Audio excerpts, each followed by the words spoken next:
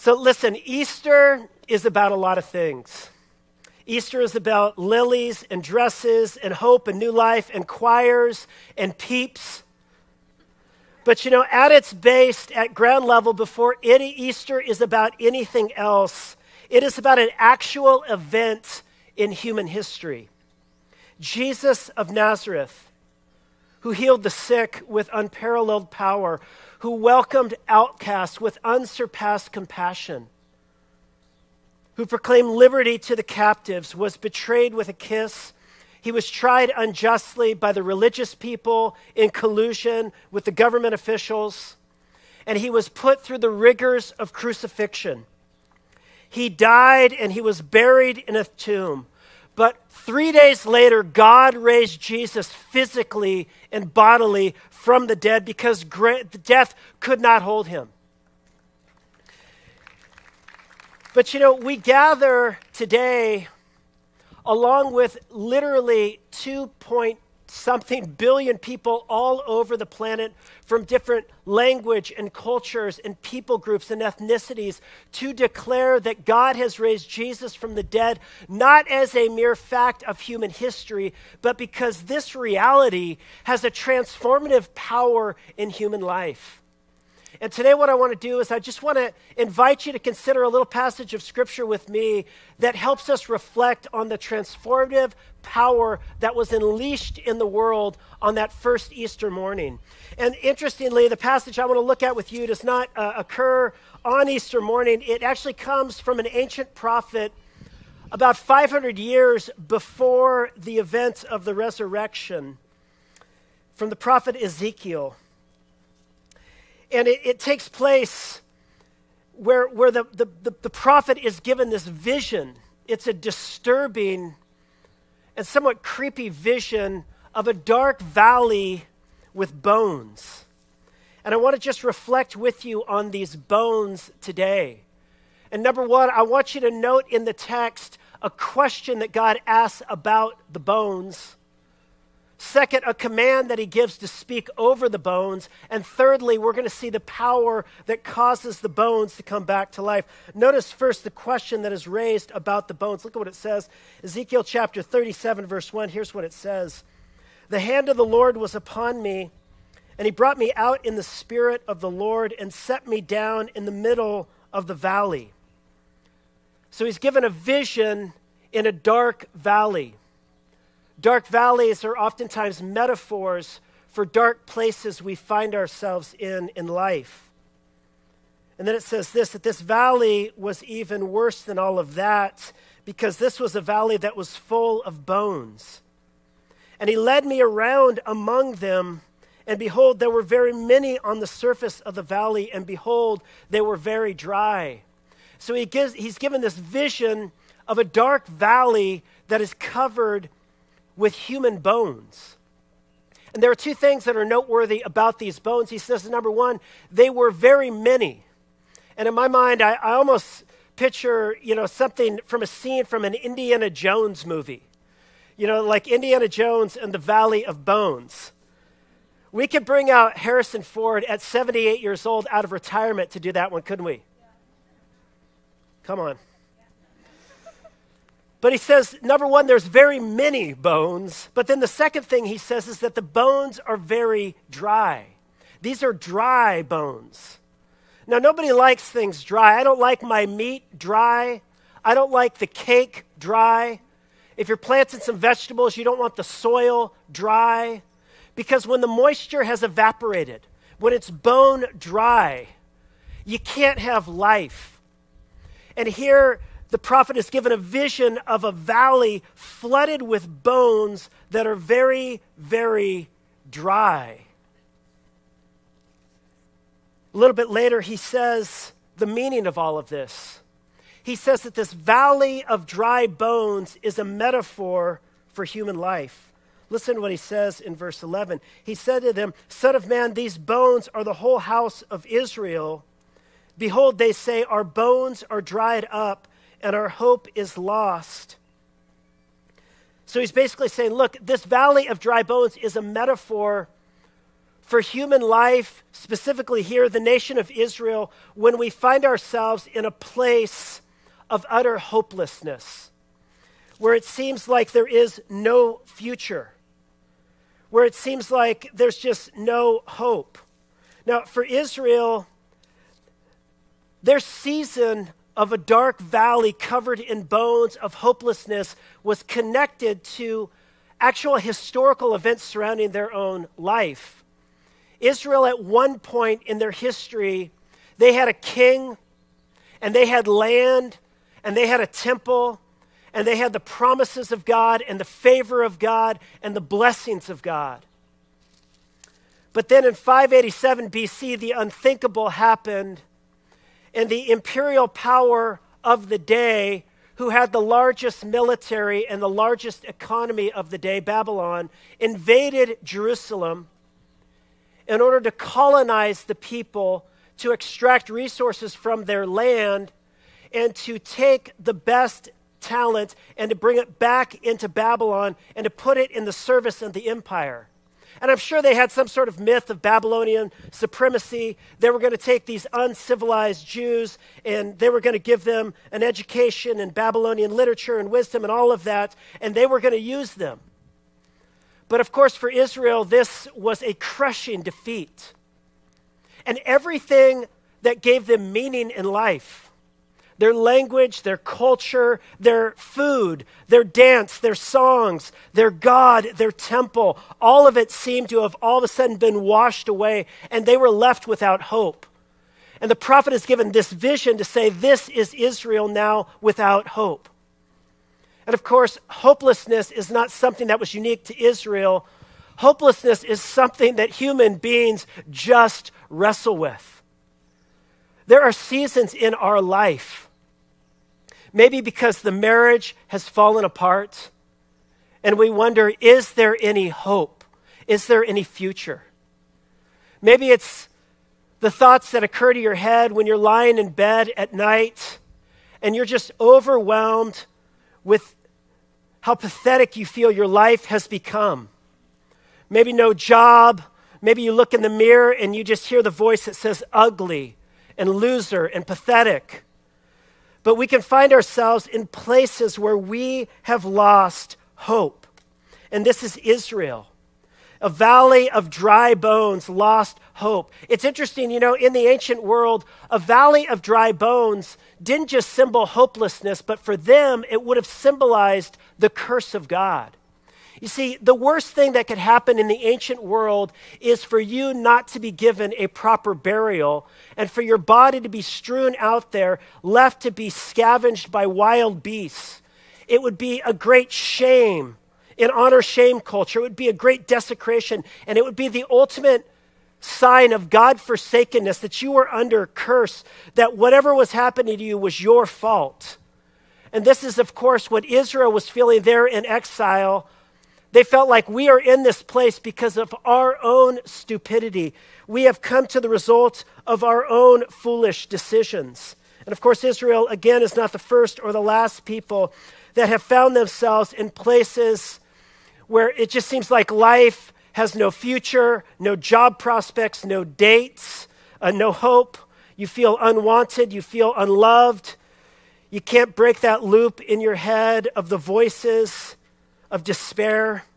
And you find yourself wrestling with anxiety and depression, and so you pour yourself another drink, or you hurt yourself, or you starve yourself, or you pop another pill, or you just entertain yourself to death because you want to do something to drown out the voice of despair and depression and anxiety. And here's the question that God asked the prophet in that state. He says, can these bones live? And do you see what he's asking? Sometimes we ask God our own questions. God, why is this happening? When are you going to do something? What is wrong? God, do something. But here, Ezekiel's not the one asking the questions. Here in our passage, God asks us a question. And it's interesting because surely God knows the answer. Look at what it says in the text. God says to the prophet, he says, can these bones live? And the prophet says, oh, Lord, you know. God, how are you asking me that question? God, you know whether or not these bones can live. But I think the point of the question is to make us reflect on our own despair. And I just wonder how many of us might have the courage to turn off the incessant noise, to shut down the technology, to let the screen go black long enough to ask real, meaningful questions about ultimate reality. Can these bones live? Are we simply the tale of an idiot full of sound and fury and signifying nothing? Or is there possibility of hope in this world? So the prophet is asked that question. But secondly, I want you to see he's given a command. And this is to me the most surprising thing about this passage. Then he said to me, God commands me, he says, prophesy over these bones and say to them, O dry bones, hear the word of the Lord. So here the prophet, the preacher, is called to preach a sermon to a valley of bones. He's called to speak words of life over a valley of death.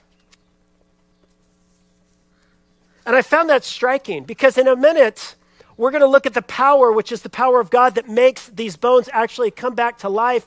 But it's interesting, God invites a human partner in his work of bringing life to the dead bones. In other words, some of you came in today and you are at a place where faith is alive, hope is real, you know gratitude and wonder and joy. It hasn't evaporated up. You are not a valley of dry bones. You have life and vitality.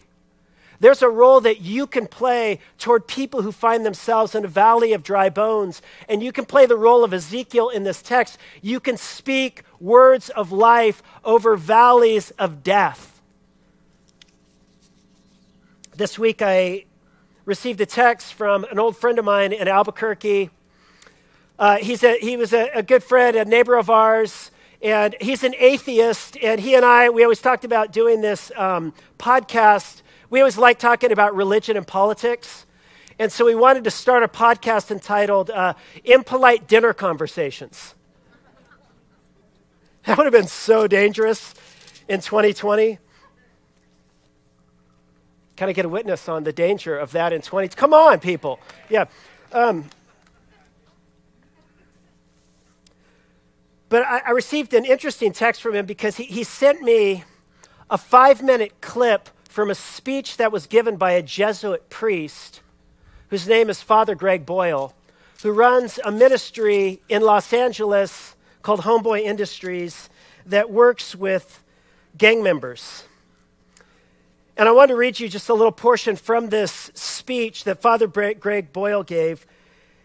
He said that in his 30-year history of working with gang members at Homeboy, he said there was one young man that stood out to him. His name was Mario.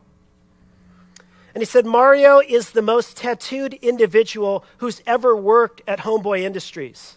His arms are sleeved out, his neck blackened with the name of his gang, head shaved and covered in tattoos, forehead, cheeks, chin, even his eyelids that say the end, so that when he's laying in a coffin, there's no doubt.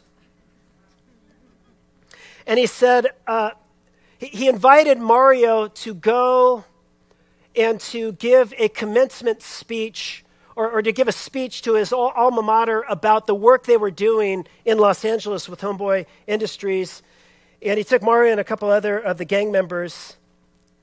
And he said this, he said, I'd never been in public with Mario, and we were walking around and people, they were like this. He said mothers are clutching their kids more closely when we walked by. And he said, wow, isn't that interesting? Because if you were to go to Homeboy on Monday and ask anyone there who's the kindest, most gentle soul who works there, they won't say Father Greg Boyle. They'll say Mario. He sells baked goods at the counter of their cafe. He's proof that only the soul that ventilates the world with tenderness has any chance of changing the world. So he said that the time came for their speech or their talk to begin. And he said, there's 1,000 people in this auditorium. And at the end, he invites the gang members to come up and for 5 minutes to share their stories. And he said they were all terrified, but they did a good job. And then he opened it up for Q&A. And he said a woman stood up and said, yeah, I got a question for Mario. So it's the first question out of the gate, and it goes to Mario. And Mario steps up to the microphone, and he's tall and skinny, and he's clutching the microphone, and he's terrified. And he says, yes. And she says, well, you say you're a father, and you have a son and daughter about to enter their teenage years. What advice do you give them? What wisdom do you impart to them? And Mario clutches the microphone, and he's just terrified. And he's trembling, and he's getting a hernia, trying to come up with what he's going to say. And finally, he blurts out, and he stops, and he retreats back to his microphone, clutching, terrified, retreat. But he wants to get this whole sentence out. I just don't want my kids to turn out like me. And there's silence until the woman who asked the question stands, and now it's her turn to cry. And she says, why wouldn't you want your kids to turn out like you? You are loving, you're kind, you're gentle, you're wise. I hope your kids turn out like you. And 1,000 total perfect strangers stand, and they will not stop clapping. And all Mario can do is to hold his face in his hands, so overwhelmed with emotion that this room full of perfect strangers had returned him to himself, had returned him to life, because somebody who had faith and hope spoke good news over him. Mario, you are loved. Mario, you matter. Mario, God is for you and not against you. And so the prophet is called to speak. You and I are called to speak words of life where there is death in people's hearts and lives. You know, someone said words are singularly the most powerful force available to humanity. We can choose to use this force constructively with words of encouragement, or destructively use our words of despair. Words have energy and power with the ability to help and to heal, to hinder or to hurt, to harm, to humiliate or to humble. And so the prophet is told to speak words of life over this valley of death. But of course, the words of the prophet are not enough. Something more is needed if these bones are going to come together and be covered in sinew and to be then covered with flesh and to come to life. They need the breath of the true and living God to bring resurrection. And listen to what it says. Thus says the Lord God to these bones, behold, I will cause breath to enter you, and you shall live. And I will lay sinews upon you, and will cause flesh to come upon you, and cover you with skin, and put breath in you, and you shall live, and you shall know that I am the Lord. And so I prophesied as I was commanded. And as I prophesied, get this, there was a sound. And behold, a rattling. And the bones came together, bone to its bone. And I looked, and behold, there were sinews on them, and flesh had come upon them, and skin had covered them.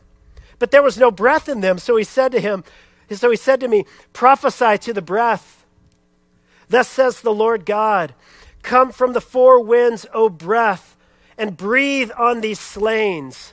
No doubt there's an echo here of that wind, that breath, that goes back to the opening chapters of the Bible, where the breath of God brooded over the dark, chaotic abyss, and life came.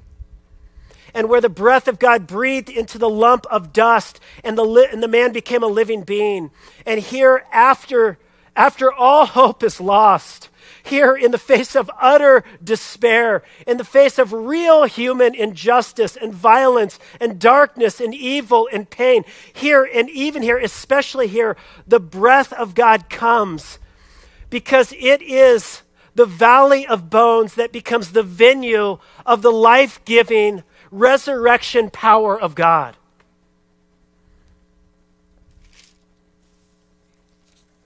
And so I prophesied as he commanded me, and the breath came into them, and they lived, and they stood on their feet, an exceedingly great army. And the Lord God said, behold, I will open your graves and raise you from your graves, O my people, and I will bring you into the land of Israel. I will put my spirit within you, and you shall live. You know, this power at work in the valley of dry bones, this breath that is brooding over the darkness and the despair, this power and this presence that brings resurrection, this promise that was foreseen 500 years before Christ became flesh and blood in Jesus Christ. And Jesus Christ actually entered with us into the valley of dry bones, into the very place of the cursed. Cursed is everyone who is hung on a tree. Christ entered into our curse. He entered to our failures. He entered into our despair. He became subject to injustice, to a government that did him wrong, to religious leaders that would betray him and didn't really care about God. All they cared about was their religious games. And he was there crucified, entering into the valley of bones. He was put into a tomb.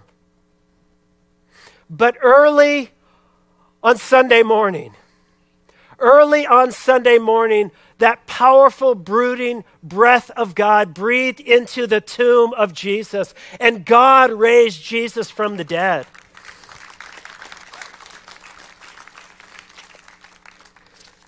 In raising Jesus from the dead, God is revealing to us his verdict. His verdict is that darkness and death and despair and hopelessness and injustice and evil will not have the last word in God's world. God has defeated it with his own cross-shaped, self-giving, sin-bearing love. And God has overturned the verdict of all of the Pilates and Herods and Caesars that abuse power for their own benefit. He has overturned all of that, and he has begun new creation right in the middle of this old world. And listen, on Easter morning, the news that we hear is that this power that bursts forth from the tomb on resurrection morning is a power that is alive and at work in this world today. God's love in Jesus Christ, the power of the resurrection, is available here on this sunny Sunday morning on Easter in 2021. In other words, the power of God is available to you to make you come alive. In other words, Jesus can change your life. Jesus can change your life. You know, have you ever felt like things could never change? Like you're just stuck in the valley with all of the bones? And the voices are constant for many of you, saying the way things are now is the way they will always be. And so let's just say you come from a family with a history of dysfunction and abuse, and the voice says you'll continue that legacy and pass it on to your children. Or you're predisposed to addiction and depression because of genetics or some traumatic childhood experience, and the voice says, good luck, you are bound to act out your biology. Or you're trapped in a pattern of failed relationships, and the voice says, get used to it. You will never be loved. You will never move on. You'll never develop intimacy. Or you're plagued with guilt about your past or anxiety about your future, or you're just uncomfortable in your own skin, and the voice says, sorry, that is just the way it is. Are you familiar with those voices at all? They're strong and they are relentless. And yet there was a new voice, a new word, a new power that traveled out of that Judean tomb so long ago. And it's made its way through the ages and across the continents and into the 21st century and even into Los Angeles and Pasadena and Sierra Madre. And the good news is this: Jesus can change your life. Jesus can change your life. He changed my life. He changed so many of your lives. Jesus can change your life. If we let him. And that if, it's a big if. And it's a scary if.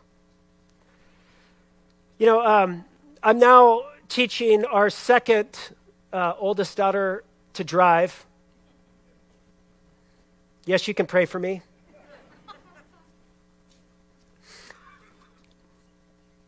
And, you know, I will say, some of you parents know this.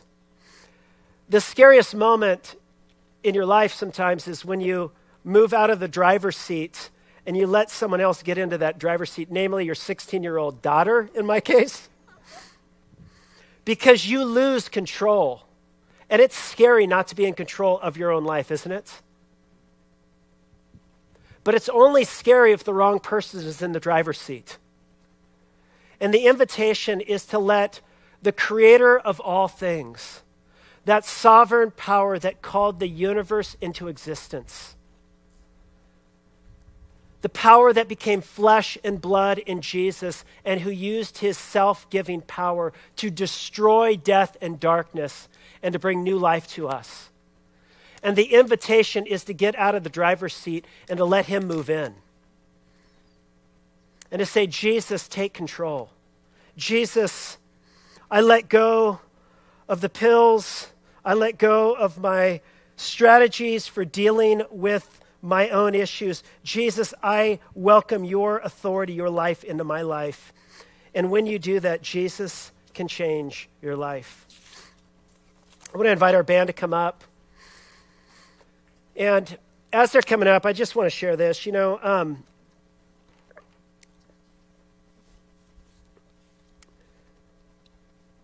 I don't know why, but this vision of a valley full of dry bones, it reminded me, it just made me think about my mom.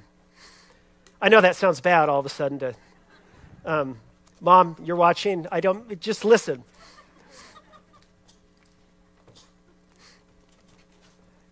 What made me think of my mom is that when my mom was 4 years old, her dad died.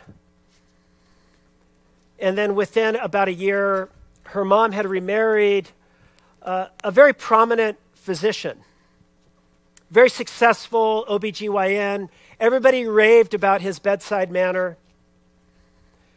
But when he got home, he started to drink. And he was an abusive, mean drunk. And here my mom, whose 4-year-old self, you know, is growing now up in this home where she's lost her dad. This new man has come in, and he is this abusive, mean person. She describes moments of coming downstairs and seeing her stepfather with a wristwatch around his fist beating up my grandmother. There's another incident of her brother, after he got out of the military, came home with a gun and threatened to kill my stepfather because of his abusive behavior. But you know, the natural course of my mom's life, I mean, this happens so often. Those who have been in situations where there's abuse, they're just wrecked, and it's so hard to pull out of that, and you can just be overcome and with despair and hopelessness and depression. But when my mom was in her early 20s, Jesus came in and changed her life. And he set my mom on a completely different trajectory. And my mom has been radically transformed by the grace and love of Jesus Christ. There are a few people that I know that are more hospitable, more welcoming, more gracious, more forgiving and accepting than my mom, and it's because Jesus changed her life.